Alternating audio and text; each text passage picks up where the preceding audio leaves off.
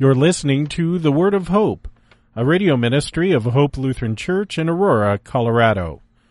In the name of Jesus, Amen. Before our gospel lesson today, Peter comes to Jesus and asks a question. He asks, "Lord, how often will my brother sin against me, and I forgive him? As many as 7 times?" And then Jesus says to him, "I do not say to you 7 times, but 70 times 7. Forgiveness is tricky business.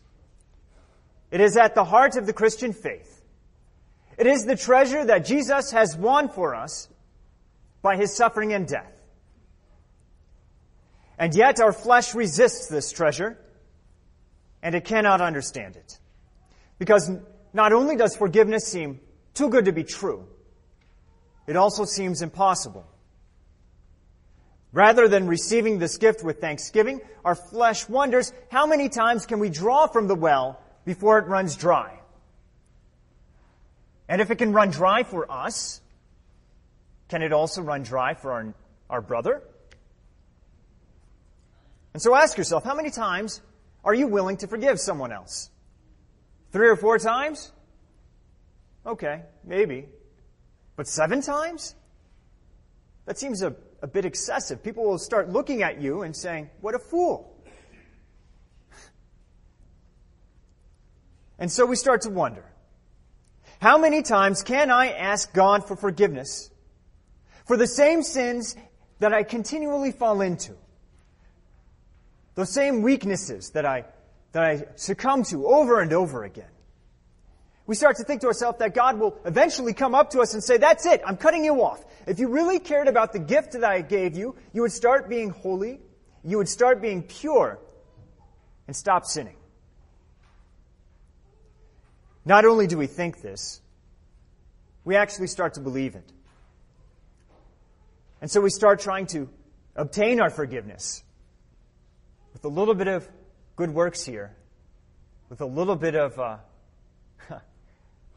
holiness and piety over there. We're tempted to think, I've been pretty good this past week. That means that when it comes time for confession and absolution at the beginning of the service, I'm not going to feel like such a hypocrite.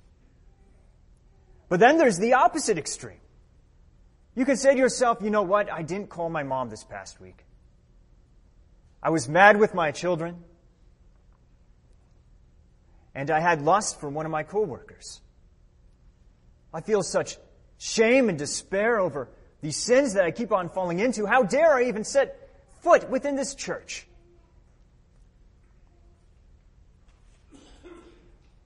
Jesus preaches against these lies of our flesh.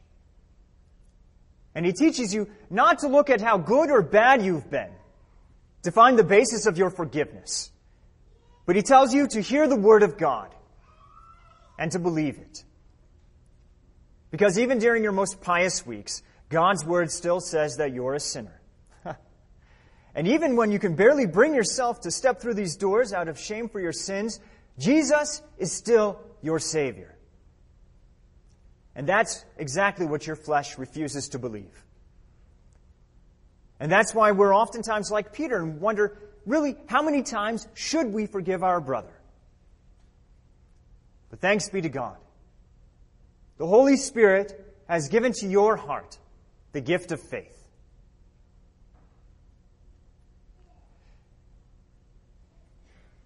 And by this gift, we forgive our brother. As sinners, this is impossible. But as saints, forgiveness abounds, both for ourselves and for our brother. And so today we learn that Christians forgive from a heart of faith in the Father's forgiveness. To forgive from faith makes all the difference. An unbeliever really can't forgive his brother. Not 3 or 4 times, not even once. Indeed, the world doesn't have a place for forgiveness according to its legalistic logic. Now, it's true that in the world there is a sense of forgiveness, but it's not the unconditional removal of the debt of guilt that you find with your Heavenly Father. Forgiveness, according to the world, always holds something back. It may reduce the debt, but it's never really going to get rid of it completely. Jesus describes the world's forgiveness through the picture of the wicked servant in our parable. When the king wanted to settle all his accounts, especially with this man who was in an impossible hole of debt, what did the servant do? Well, rather than facing up to the fact that he'd probably never be able to dig his way out, that everything was about to be taken away from him, and justly so, he actually pleads with the king for more time to pay him back. He said, "Have patience with me, and I will pay you everything." That sounds about right. The kingdom of this world runs according to the law of paying back what you owe. It doesn't hold out hope for the king's mercy. Instead, it holds out hope for more time to buy the king's favor. Our governments, our economy, they have to work this way. Do you want health care? You're going to have to pay for it. Do you want paved roads and police on the beat? Pay your taxes. Do you want to go to college? Take out a loan. Everything has a price, and you have to pay your share. And so to escape his financial disaster, the servant in this parable actually does the most reasonable thing. He promises to work off his own debt. But this is merely putting off the inevitable. Eventually, the debts are called to account, especially for repeat offenders. And this is as far as forgiveness goes for our flesh as well. Because our flesh will say, I may forgive my brother once or twice, no big deal. But I'm keeping track. I remember what he's done to me. I won't forget. If my brother slanders me once, okay, that's fine. But if he keeps on slandering me, he better watch out. He's going to get what's coming to him. But now I want you to see how the king in this story treats this unworthy servant. He does something incredible. He refuses to hear the pleas from the servant to just put off the debt. Out of pity, he forgives, and then the debt is gone forever. Nothing is left for the servant to do. He retains everything he has, his wife, his kids, his property, even though he never came close to deserving it. And this, dear saints, is your heavenly Father's forgiveness for you. The debt of guilt incurred by your constant and repeated disobedience has been wiped away. Out of his unfathomable compassion, the Father has taken that loss upon himself. His own very Son, Jesus Christ, he has placed your guilt. And he has paid the debt. Not with gold or silver, but with his holy, precious blood. And with his innocent suffering and death. That you may be God's own very child, who no longer owes anything, but has instead received an inheritance, an eternal inheritance of heaven itself. The tragedy of Jesus' parable is that the servant's flesh kept him from believing in the king's absolution.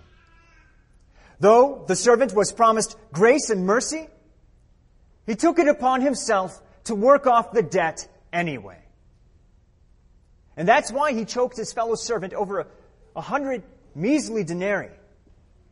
He refused to forgive his servant according to faith in the king's promise. He despised the king's grace. He despised mercy, the good news that was spoken to him. As the king explains, "You wicked servant, I forgave you all that debt because you pleaded with me. And should not you have had mercy on your fellow servant as I had mercy on you?"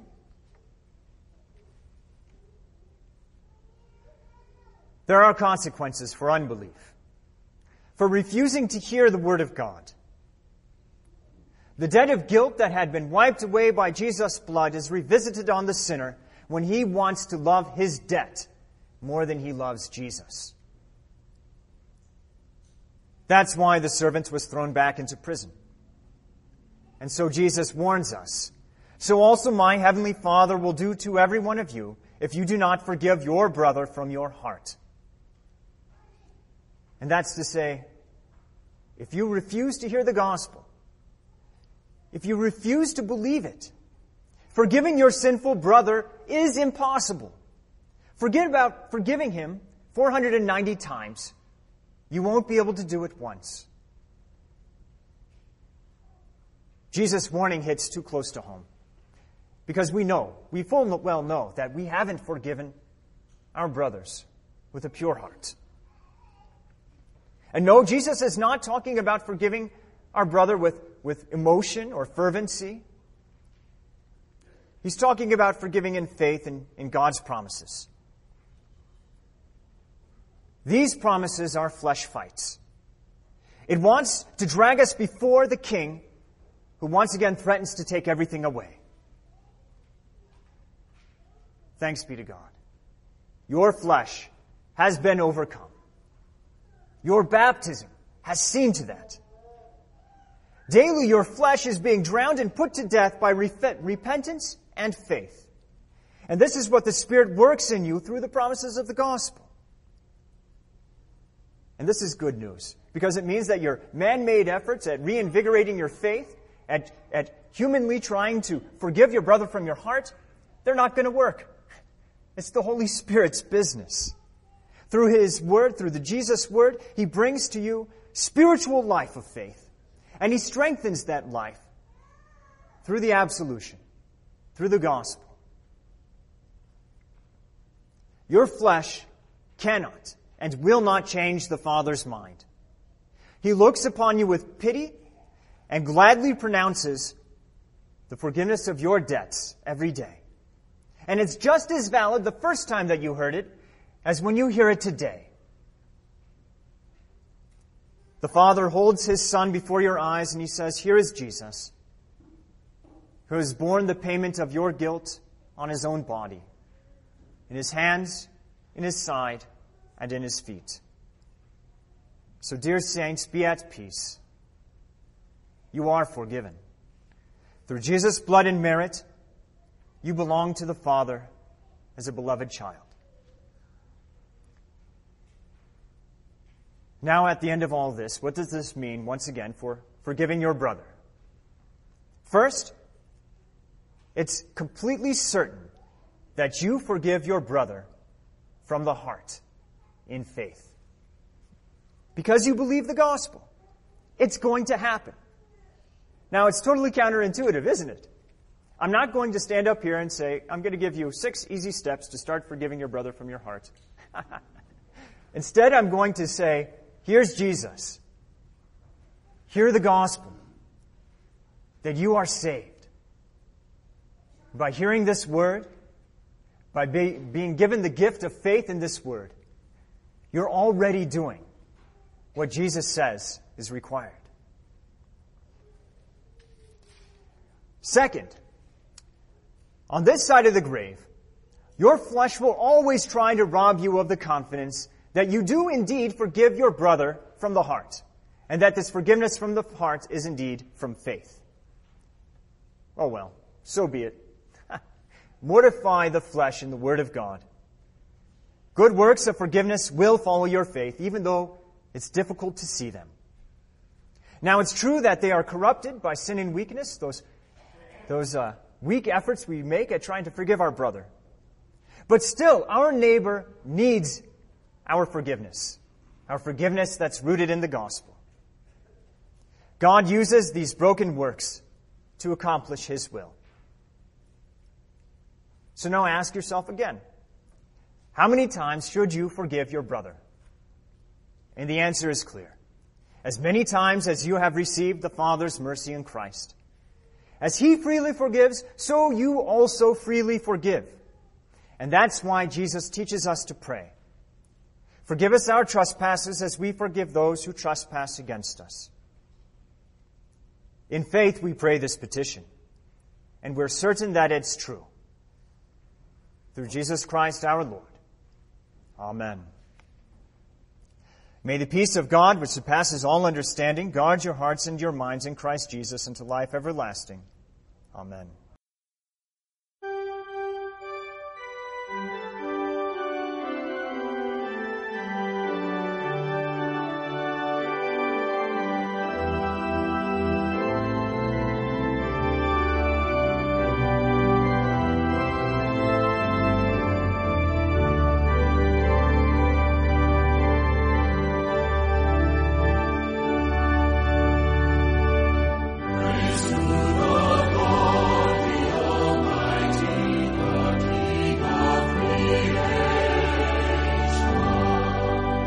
We hope you were blessed by today's Word of Hope.